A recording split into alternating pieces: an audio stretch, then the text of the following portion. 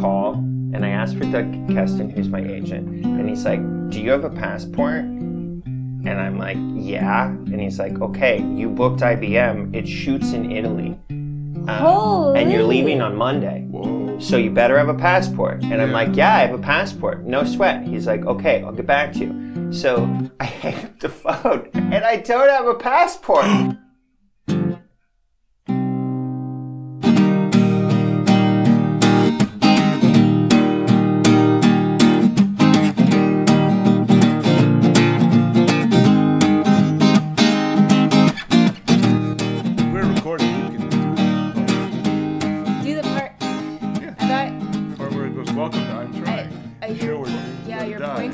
I'm Janelle Dennis, and I'm Jacob Durr. When we agreed last episode that we were going to keep the illusion that there is no script. There's never been an illusion that there's no script. There's you're allowed to have it. We've already talked about this. It's in the last episode. Yeah, but a lot happens in a week, and people might have forgotten. Mm-hmm.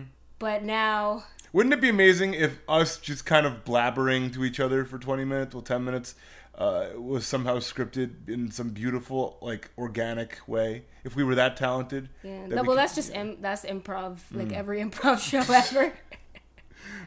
Would you like That's a slight again. Sorry, improvisers. You guys are very, very caring and very funny. It takes a while to get there. Just like it did with this intro. Welcome to I'm Trying, the podcast where sometimes you try your best and you don't succeed. And you get what you want, but not what you need. That's been Coldplay. And I've been Janelle Dennis. And I'm Jacob Derwin. I will try to fix you. Thank you for joining us for episode number 7. We're so glad you're here. Lucky number 7. And this is a really cool one, guys. I'm really excited about this one. This is with a friend, a comedian, an actor, Jeffrey Emerson. Acting. He's a real life actor boy. It's really awesome. You've probably seen, at least if you're in New York City, the big bus posters of a blonde woman holding a pill. Nope. And it says The Inventor. Oh, I did see that and it weirded me out. I was like, what the heck is this about? Okay, so Elizabeth HBO Holmes, thing? Okay. Yeah, she was the CEO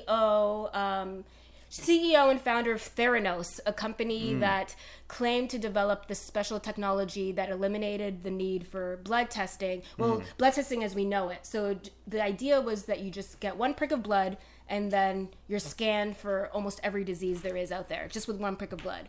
And turns out that, plot twist, they were lying and nothing worked and they raised $1 billion or over $1 billion. $1 billion? Yes. That's like... Too over much. $1 billion, yeah. That's like but too it's because much if you think about it, and like a lot of her investors were even like people at Bill Clinton was one of her first investors, man. because they're thinking another can change everything. I'm not gonna do it. I was gonna say another great move by Bill Clinton, but whatever. He's like, just a prick of blood? Hey, you did an impression. Yeah. Look at that. I did not have sexual relations with that woman. Theranos. What's the name of the company? Theranos. Oh, I got it? Good, okay. Which is weird because it sounds like Therapy? Oh, I was going to say the Avengers. Thanos? Ooh, that's a bad connection. So, but it pretty much was the same thing. So they raised $1 billion lying to people about what they can detect in blood. Yeah, but what I've been fascinated about and what the internet has become fascinated with is the cult of personality kind of surrounding her. That she was so quote unquote charismatic because she was such a character. She was obsessed with Steve Jobs. Okay, I'm pulling up her picture because I want to see what she would dress in black turtlenecks and had never blinked, but her voice is what people, especially in these documentaries, are talking about her fake voice. Her fake voice. Because her voice is, it's abnormally low. Like, you can tell that it's a fake voice. Obviously, it's easy to say that now, but, like, she talks like, and Theranos. That does not look like what she would sound like. Exactly. Yeah, I'm looking at her now. She looks like a 24-year-old dancer from and Harlem. I've gone so far down the rabbit hole of Elizabeth Holmes that I'm finding videos of where people are like, oh, here's where she slips up and you hear her real voice for a second. And she sound like you? Is that the joke here? No, I feel like my voice sounds closer to her fake voice.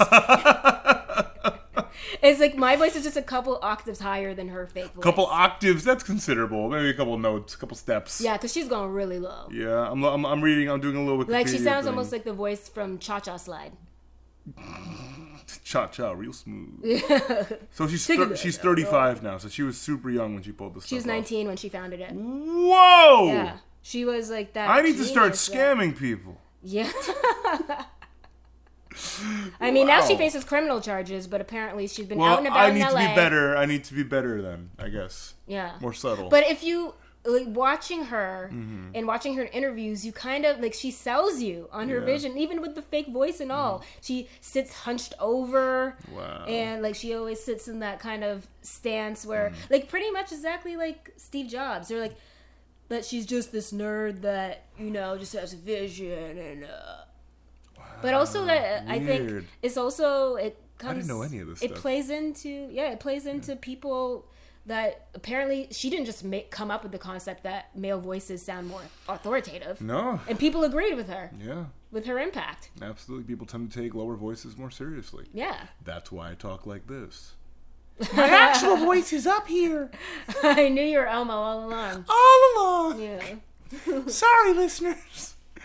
No, I mean I've always had the Jazz FM voice. Anyways, Jazz FM. you know it. But yeah, I remember seeing I saw it like in one of the subway stations. Just like it was like half her face and like the little pill thing or whatever, a little syringe. I don't know what it was. yeah, it's a pill. Yeah, it's a pill. But the thing, it looks corny, Yeah, but that's what a It's lot of their super- promo videos for the company look it's like. like the one pill. Yeah, it's she's got her, like- super striking features in her face, like the eyes. Yeah, she the looks jaw. stressed out all the time. She looks like she was staring into my soul through that billboard. Like it was really intense. I took a picture of the. I think I legit took a picture of the. Let me see. Oh my god, where's the? I know. Oh yep, I did. I legit took a picture of this. Yep, it's Yeah. the inventor, and it's in black and white. She's the only color on the image is her eyes, which are super blue and striking, and the little orangish looking pill that she's holding. And it says "visionary billionaire fraud," Yeah. and Fraud? I guess Huh? emphasis on the fraud. What? One prick of blood doesn't translate into hundreds of testings for everybody? Now I'm curious if my 23andMe is full of crap. Oh God. That's fine. Oh no. Like I doubt 23andMe fakes Janelle, I that. am black. I am. Everyone's right. Everyone was right. Even In case you've Even never your seen me, dad. I'm certainly not. But everyone seems to think I might be. yeah, that maybe that's the fraud. Fraud? 23andMe fraud? Well, I know it was Jewish? Ashkenazi? Ashkenazi. Fraud?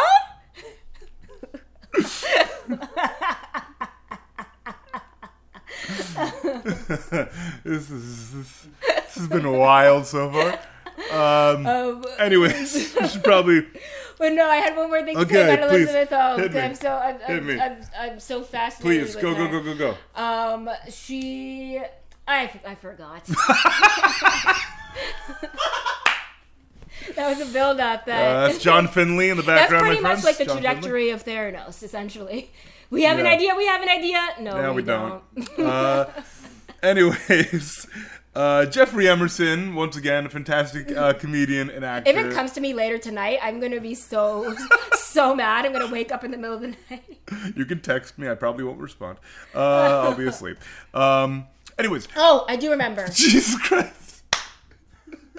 If I forget again, this is Go, gonna go, be spit it out. So embarrassing. Say words. Oh, okay. So beyond the HBO documentary and the podcast and the book that it is based on, it's now becoming a live action movie. Guess who is playing Elizabeth Holmes? Jennifer Lawrence. Yeah. Did you see that on Twitter? Totally saw it on Google. Wouldn't that have been amazing Okay. though? If I was Yeah. just like, yeah, got it. Well, she has a lower voice too. She has Yeah, the, she's the gonna kill eyes. it. The eyes are As perfect. soon as they said Yeah. her, everyone's like, yeah. That makes Yeah. sense. Yeah, I'm with it. Anyways, speaking of fantastic actors, Jeffrey Emerson, for the fifth time, Jeffrey Emerson is an awesome actor and comedian who's going to be in the upcoming season of Happy on Sci-Fi. You guys don't know how excited I was to find out that he was going to be on the show. I had just seen the whole first season. It's with I'm a huge Patton Oswalt fan. He plays Happy, the imaginary blue flying horse. And this show is so messed up in so many ways. It's not a cartoon, right? Well, no, it's live action with the cartoon elements. Point is, I love this show. I love the first season of it. It's super weird. It's super twisted. This is the second season. It premieres when this episode will come out, the Wednesday, March 27th, 10/9 Central. It's just, there's so many good people on this show already, and then you get this fantastic comedian actor Jeffrey Emerson, who's a friend, and we had an awesome conversation. He's been doing this for a long time. He's and he's grown a lot. He as he told us, he's done his Law and Order, he's done his commercials, and now he's getting to branch out into much more creative endeavors. He's done it all. Super funny and has a hell of a story. So I hope you enjoy our conversation with the fabulous Jeffrey Emerson. Woo!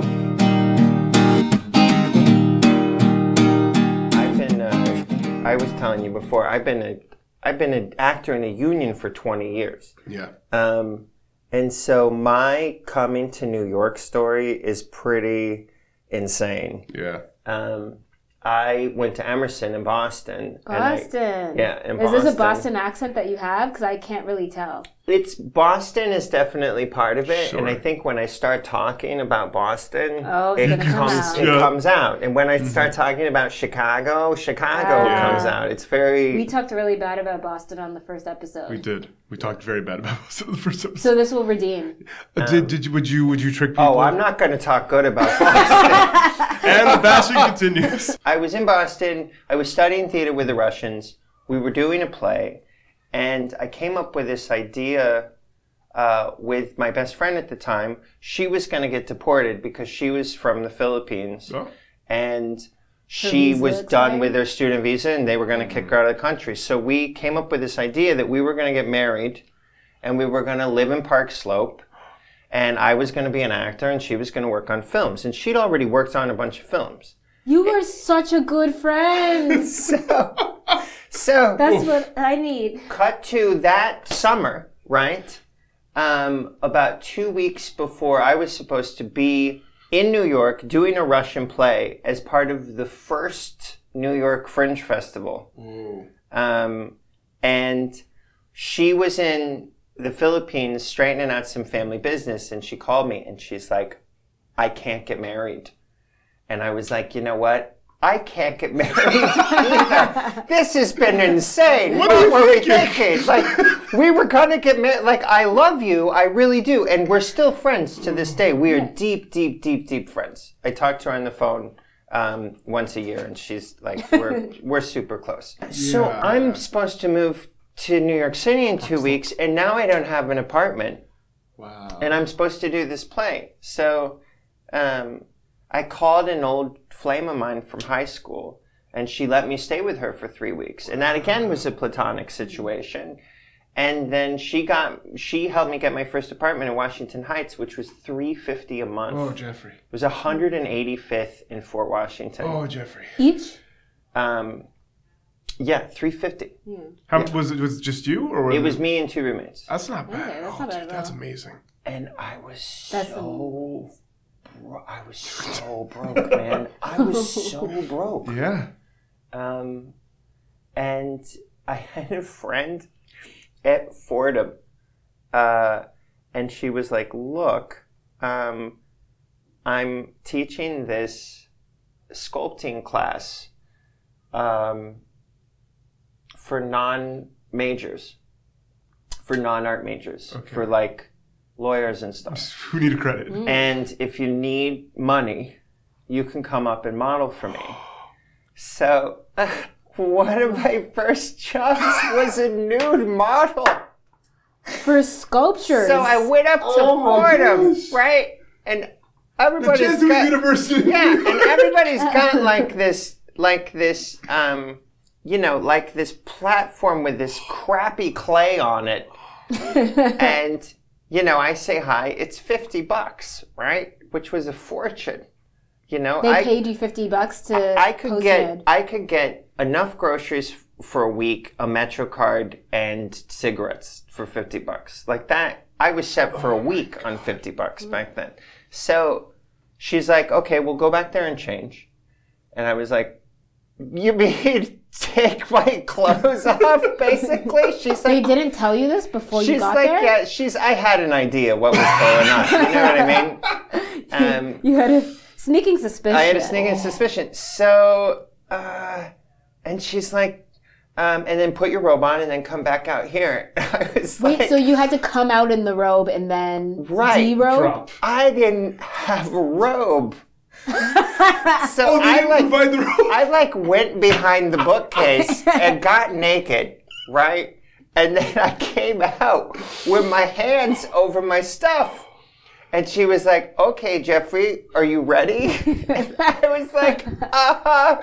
And she's like, okay, we're going to do a series of 30-second poses. And it's just like, I don't know what the heck I'm doing. So I'm putting my arms up and I'm bending over and I'm doing a lot of like graphic. You're voguing. Yeah, like graphic from behind stuff, you know what I mean? Like it was awful. And I'm just hearing the sound of this like squishing clay all around me. That was terrible. Oh my That gosh. is definitely the hardest I've ever worked for $50 in my life. And was this the type of clay on that spinning, like the Demi Moore? No, it was like the Patrick Swayze? type of clay where they just have this old pasty bag over it and they pull it out and the people are just like squishing it together The same pottery. This is with their hands. Yeah. Yeah. Oh my God. So did you look at any of the sculptures to see what they made your stuff look I like? was having an out-of-body experience.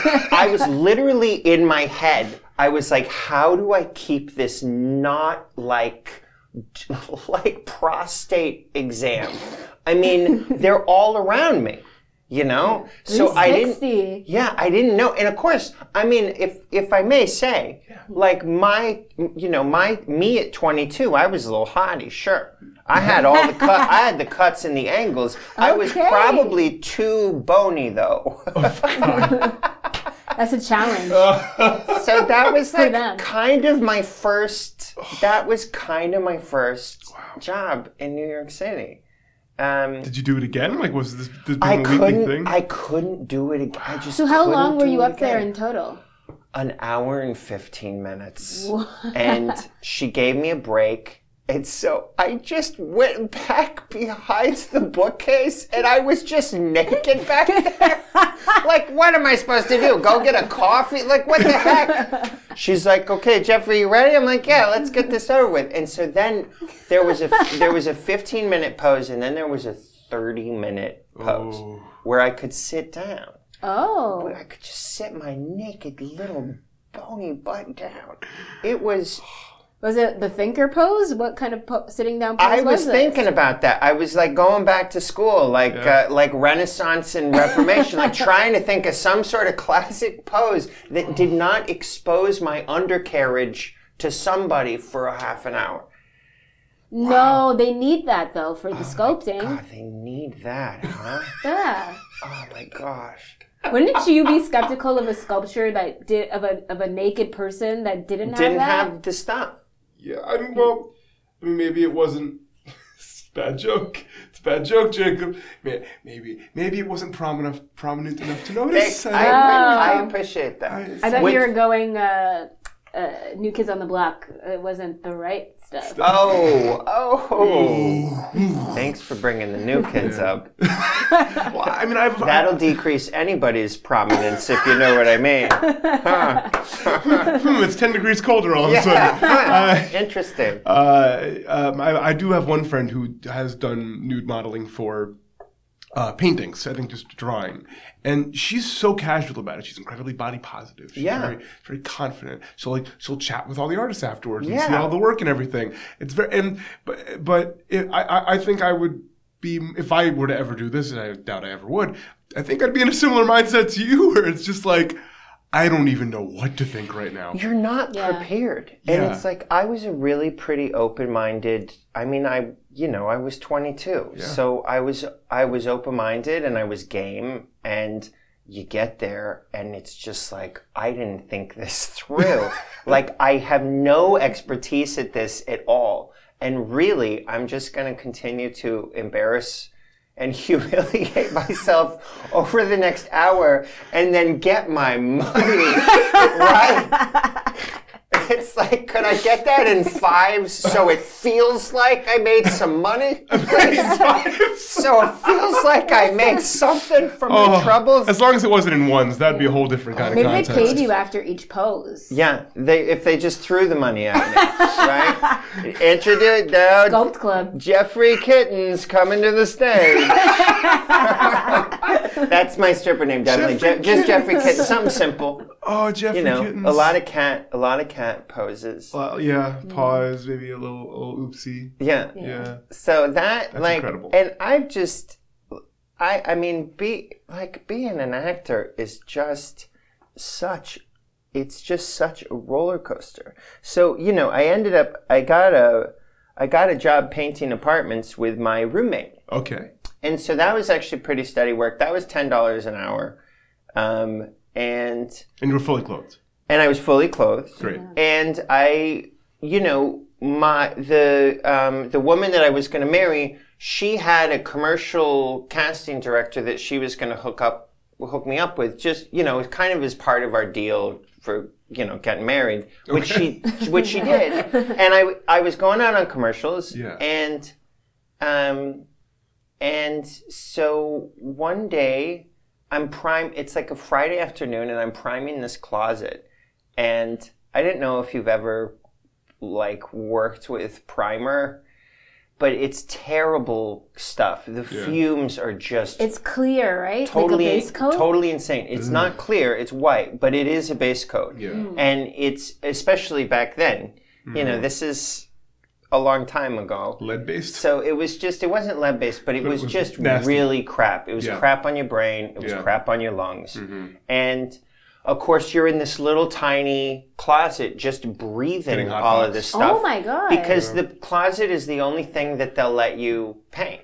Okay. I had to pay Why are you painting closets? Who's looking at the color? It's just... It needs paint. Yeah. You know what I mean? And it's when you first start painting, it's another whole ladder where you have to pay your dues. You're not just going to paint a window the first day. It takes 3 or 4 years before they trust you to even use paint. Really? You're just doing the garbage and doing demo and priming. So it's like a closet is like a small room. You have to cut in. And it's kind of like you're learning how to paint. So you need a resume to paint. You need a resume to paint. Because I've painted with Habitat for Humanity, and they just brought us into a school. They're like, okay, go here's nuts. some colors, go crazy. Go nuts. And I'm like, all over the place. All right, so you're in this closet. And then there's one lady at the end of the day who just comes in at the end and is like, I gotta clean up this mess. They actually did that. Right? Because with the tape and you have to keep all the corners and everything. She's like, there's gaps. Yeah. No. And this is for the kids. I did this out of the good of your heart. Good of my heart. Yeah. But here you I are. actually learned how to paint. To this day, I paint without tape. I'm a terrific painter. I bet after all this work, on and off. That's like one of the jobs that I've gone back to when I needed a job besides acting. So, but the crazy thing is, so I'm in there, I'm painting this closet, and the house phone rings. And this is before cell phones. So the landline rings, and the boss picks it up, and he's like, yeah, hold on a sec. He's like, Jeffrey, the phone's for you. And I get on the phone, and it's my girlfriend. And she's like, call your agent now. And I hang up the phone, and I call, and I ask for Doug Keston, who's my agent. Yeah. And he's like, do you have a passport?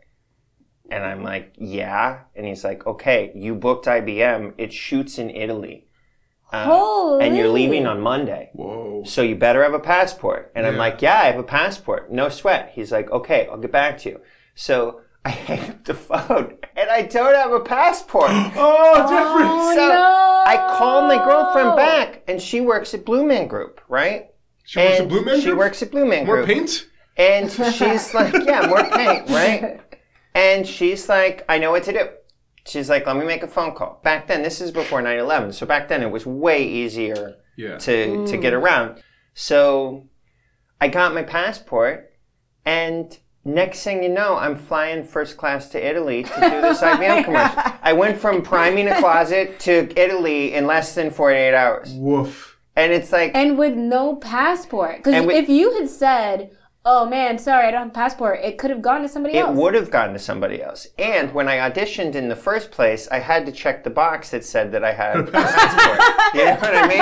And I did. This is a long con. Oh, passport? Sure. What do you consider passport? Yeah. So, exactly. So it's funny, and that first class, you know, when you fly overseas with SAG, it's all first class. Oh, I had no idea. So I was in first class on Air France. They brought me the pajamas. I was having caviar and champagne, and it's just like... Was it Kevin McAllister? Yeah. Home Alone 7 And this, you know, this is within... I mean, this is like probably within a month or two of when I'm nude modeling at Fordham. So just say yes.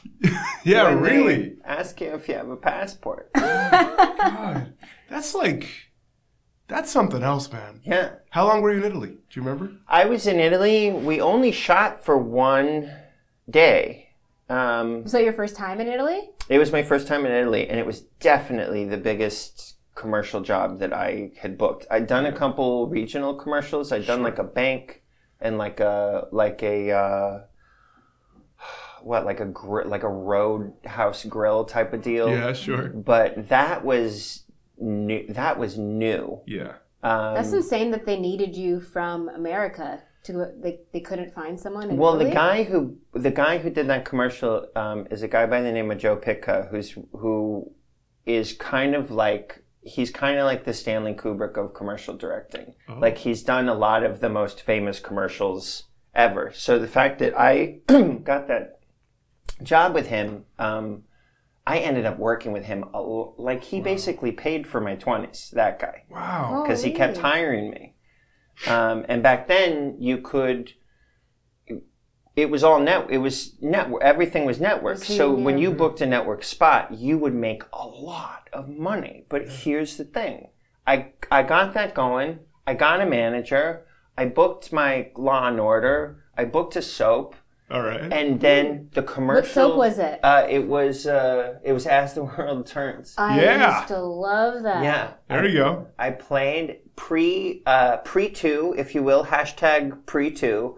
I played a misogynist, creepy NYU film student. Oh. Who was trying to put the moves on the young star. I know, right? I mean, no offense, but face-wise, it's pretty spot-on casting. Thanks so much. Coming to you live from NYU Studio. They can't see my face. I have a very sweet face. You do have a very sweet face. I'm practically an angel. You are. So the crazy thing is, I was in New York for 6 months and sort of just lucked into this sudden acting career, right? Wow. And then the commercial strike hit in May of 2000 and completely wiped everything out. I mean, back then, I was auditioning.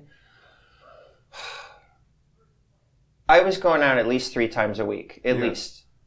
I was probably auditioning for 100 commercials a year, at least, maybe even more than that. Yeah. And in LA, it was even crazier. But you could be a working actor in New York because there was a small pool of actors. Mm-hmm. Everybody was getting commercials, and when you got a network commercial, you were going to make $50,000. Yeah. What? So a big commercial like that. Yeah, because I was doing I did IBM, I did FedEx, I did Dunkin' Donuts, I did Dodge, I did a bunch of big ones. And the commercial strike went on for 6 months. Yeah. And it just killed my career. And who was striking? We were. We were striking because there was this new thing coming up called the internet. Oh, yeah, you don't say. So we were striking because they didn't want to give us per use on the internet. They wanted to buy us out so they could infinitely use our stuff. And they waited us out, and we lost. They gave us something at the end. Nowadays, there's it's like a per minute thing. Yeah. But it's 2019 now. Yeah. Between then and now, I'm sure lots changed. Yeah. Wow. And there was also like a boom in commercials after 2000. There was this big boom in the .com. All the .coms were advertising. Yeah. So So the commercial strike hit, and I was living in the East Village in a little tiny room for $500 a month, and it was like, I realized it wasn't going to be easy. So I started painting, and I just go up on the roof every day and paint to kind of cope, because I was so geared up and so ready. And then September 11th, 2001 hit, and acting was done in New York City. It was over.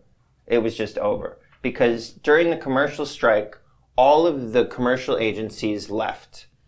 All the business went to Toronto, it went to Vancouver, it went to South Africa, it went to London, right. Because they had to hire, they needed actors, and New You York. guys are striking. Yeah, New York wasn't working, so we What had about non-union actors? non-union actors. I mean, they would do stuff. I knew people, but there were, you had to cross the picket line.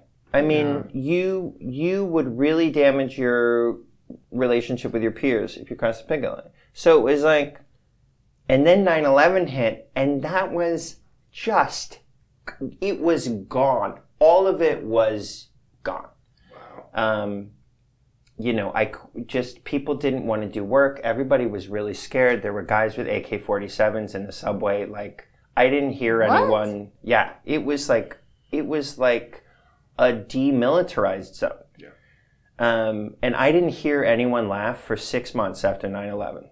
Like, there wasn't a conversation on the subway. It was like we were just done as a city. Like, we were really, really low. So I had to start work, like I was out of money. So I had to start bartending, and ultimately I had to leave, and I went to LA. I didn't know you went to LA. I did. I spent 6 years in LA. When you're in your late 60s, like I am, you can live in a lot of different places. But so I went to LA. LA's a whole other story. Yeah. I came back. I had an acting career in LA. I did a bunch of commercials. I had a band. I did a whole thing. You had a band too. I had a band. I had a ska band. You had a ska band? I had a ska band. What was their name? Yeah. John Ruff and the Tuffingtons. Oh, it's such a good ska I band. also had a rap group called King Crab. Whoa. And Wow. I came. So I had started working in commercials again. I was doing my band. I'm having a blast in Los Angeles. The recession hits in 2008. Yeah. Everything slows down, and it's just like I had just started having a career again. Yeah.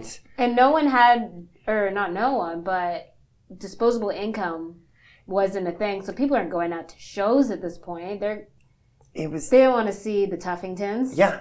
It was just like, again, So I met a girl who lived here, and I came back here, and there wasn't any thought of acting again. I didn't come back to New York to act. I came back to New York because I knew that I would have to bartend again, and I didn't want to be one of those bartenders in LA in a black Lycra shirt who works at Ledoux, and you have to drive to work, and it's all, you're typing on the computers and everything. Like, the good thing about bartending in New York City, at least, at the time, you can drink at work and have a good time. You walk to work, you're friends with the people at work. I was working at music venues. It was really fun. It was a cool scene. It wasn't that bad. Yeah. If you were going to be a bartender in New York. Yeah. You're going to make a lot of money, and it's fun. Mm-hmm. So I kind of came back here for this girl. I was back a year. My mother got brain cancer, and then a year after that, she died. Oh my God! So that was like, welcome back to New York City. Wow. We're so thrilled to have you back. So and your mom was living. My mom was living in Rhode Island, and when she was diagnosed, she was a healthy person, and it happened really fast. So we were closer though. We were super close. Yeah. And I was the person in my family who definitely stepped up. And that's kind of like the thing that made me into an adult who can take care of stuff. Yeah. And I learned how to take care of everybody else too. Yeah. You know, my mom was a clinical neuropsychologist in in Rhode Island, which is ironic because she died. She knew that something was up because her motor functioning on her left side started acting up. So you know, something on the like a tumor? right. so she just had an idea, and she joked with her friends, you know, I've got a brain tumor, I'm going to go in. And she went into the neurologist, and they ran some tests, and the neurologist was like, Carol, you got to go to the hospital. So, like, I just remember sitting in the kitchen with my girlfriend, who's my wife now, and just kind of in that first year in New York City, you know, when you have like 12 roommates and everyone's like eating in the kitchen before you go to work, you know what I mean?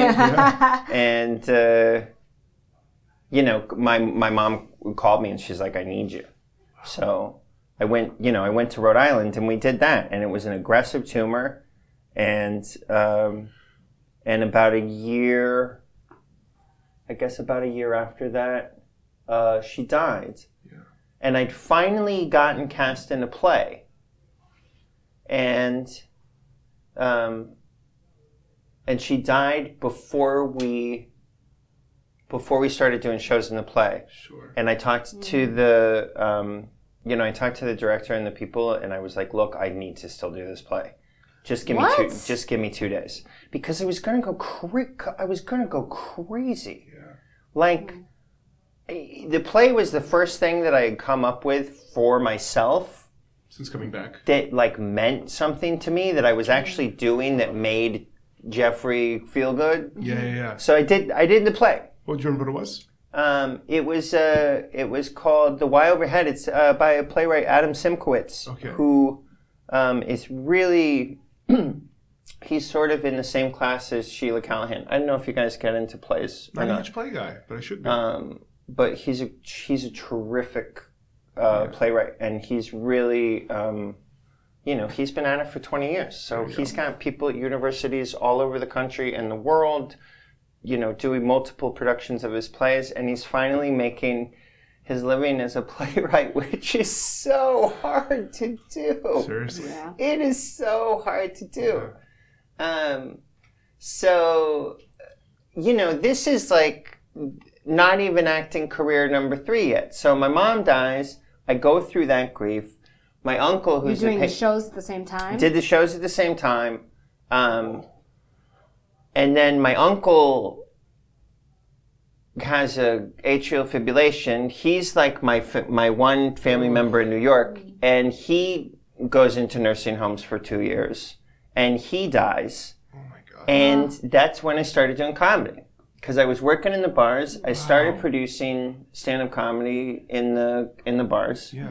And just did comedy to cope. I was like, I have to perform or I'm going to go nuts. Insane. Yeah, really. Yeah.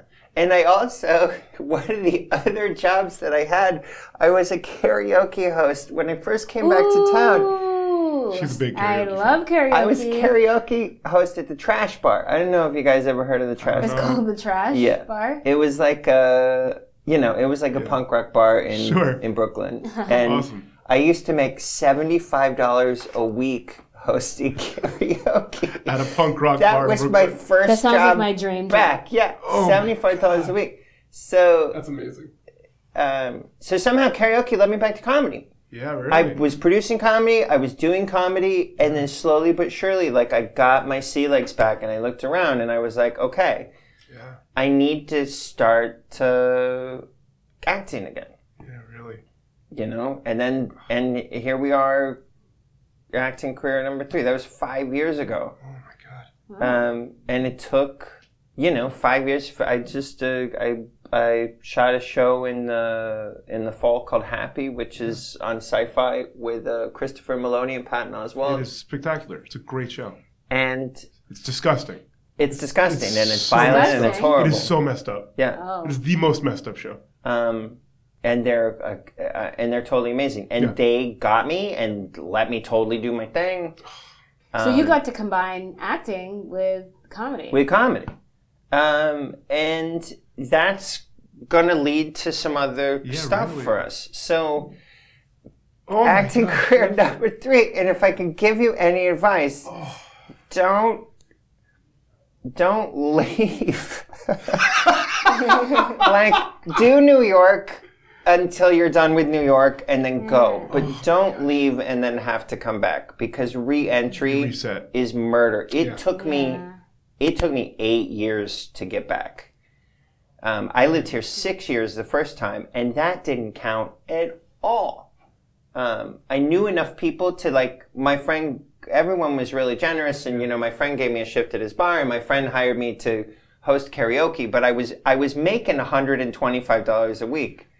I remember just thinking in the subway, I was like, wow, I'm back. And then I was like, well, let's see, 35 plus 15 plus 75. I'm making $125 a week, and my rent's $900. They say you're supposed to make your rent in a week, so I'm $775 short. But if I work hard every week, I'm gonna make $500, which is almost half of my rent. As long as I don't eat or go anywhere, I can at least come up with half of my meals. rent. Yeah. Oh my gosh. It's you know, it's a roller coaster. We've been asking all our guests, like, if there's a certain thing that they do or a certain thing they go back to that kind of makes the anxiety go away, that kind of settles the panic. I wonder if painting's that for you, or if comedy is that for you. I think for me, I have to get in front of an audience, and at this point, it's definitely comedy. And the other good thing about comedy too is that you don't have to wait for acting stuff to happen. Like wait you for make it happen. Yeah, or wait for an audition, or wait to hear about a job, or what. Like, you can really, your head turns in on itself. It's like you go to an audition and you're like, that was amazing, I did it, that was great. Yeah. And then an hour passes. You're right. And you're like, unraveling. that just sucked. And then you wake up the next day and you're like, I'm not going to get it. And I'm probably never going to get another audition ever in my life. Yep. But if you can go to comedy, then at least it's a different, circle of emotions, of despair. I mean, despair, right? You know when the next one's coming, though. You know when the next one's coming. And also in comedy, it's like you can bomb, and you know you're going to get to do it again. And it's like the stakes. The more you do it, the lower the stakes are. I think reps with comedy are super important. I think comedy is completely a merit, a merit-based field. Yeah. Even if you're not funny and you do it for 5 years, there's going to be better at it. Yeah. There's going to be something about you that people, people don't mind. That's my bio. So comedy, performing for me helps when I can't. Yeah. I play chess. I go back to chess, and then I'll leave, and then I'll come back to chess, and I'll leave. I really have to have enough. Are you good at chess? Time.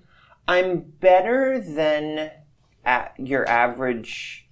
I'm better than your average bear, I guess. But people who are good at chess are just like alien life forms. You're like thinking 7 steps ahead. The rest of us, they're made of different stuff. I'm good at getting into jams and then getting out, as I am in my life as well. Chess reflected every day. Yeah, and it's good. That's good. I feel like chess helps me with my writing. That's awesome. Whoa. It just does. Isn't there an ABBA musical? No, whatever. Yeah. An ABBA musical? Isn't there an ABBA musical called Chess? I have no idea. Did they do the music for chess? I feel like they did. There's definitely a musical called Chess. I can't think of anything else that combines chess and writing. Yeah. But wait, so you're playing chess and then you're like, oh, there's that idea. Well, the marvelous thing about, I have this phone here. Yeah. And I can play chess on the phone. Yeah. And I can put the phone down and write. It's just like chess is like a series of systems, and you start at the bottom and you kind of figure out the system as you go. And I feel like writing is Minesweeper. Yeah, exactly. I feel like writing is the same thing. Like you lay a foundation and then you start and you make turns. And I feel like it kind of teaches your mind how to think with structure and also how to look ahead. And it really helps. Janelle thinking about investing in a chessboard. With writing. Yeah, man. In the West Village over here, there used to be... Chess club, right? The chess... There were two shops. There was Village Chess Forum.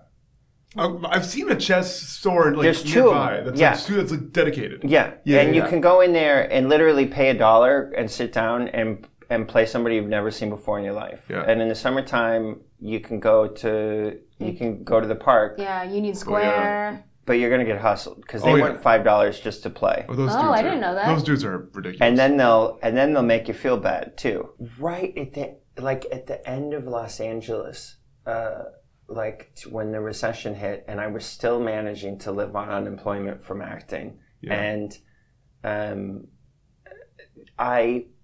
that was when I bought a chess book and started learning openings. Huh. And so there's a whole strategy that people know to it. The thing that's really cool about chess is because there's a notation, you can write a chess game down. Each there's 8 squares this way and 8 squares this way. Knight moves to c4. Yeah, knight moves to c4. It's A through H this way and 1 through 8 this way. Yeah. So you can plot the squares. You can sit down with a chessboard and replay a game that's 600 years old. Yeah.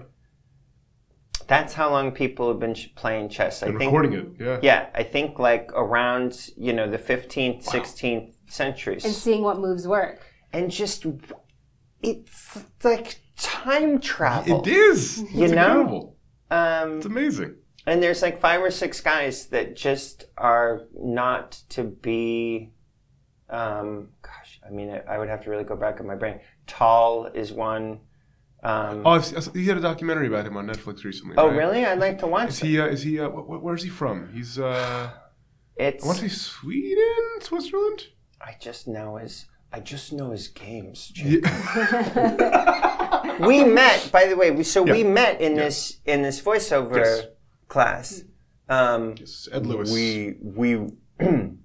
We met in this. Yeah.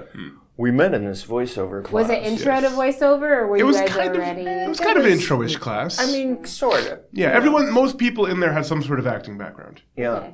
Yeah. It was mainly commercial-centric. Was it competitive at all? I don't think it was. Very supportive, actually. I think that there were some people who you could just... It's funny, because it's like there's a pocket where your mind is like, this is a commercial, this is familiar to me. Mm-hmm. And then there's guys like me. What is Gordon Ramsay on Xanax? I wanted to say, thank God you said it. I've never even thought that. I just have a wave of relief. Just wash through my body. You look exactly like Gordon Ramsay. I look a lot like Gordon Ramsay. Follow Jeffrey on Instagram and Twitter at JansselJadams. That's JANSEL_JADAMS. And look out for Jeffrey on Happy on Sci-Fi starting March 27th. That's today. And if you enjoyed the show, please leave us a review on iTunes. It helps word... Why are you laughing? It helps word about the show spread like... it's hard, see? Let's say it spread like jam on a piece of toast. Yeah. See, I knew you could do it. Give me a second. You're good. And of course, make sure you're subscribed to easily download new episodes. I'm Trying is hosted, edited, produced, and scored by Jacob Derwin and me, Janelle Dennis.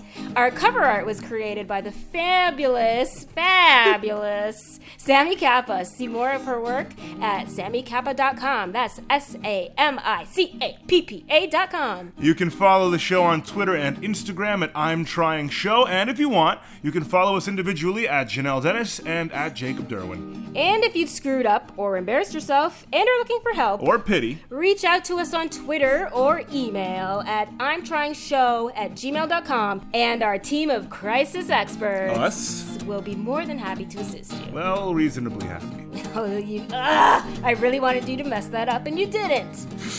Thank you so much for listening. And in the words of Sheryl Crow, if it makes you happy, it can't be that bad.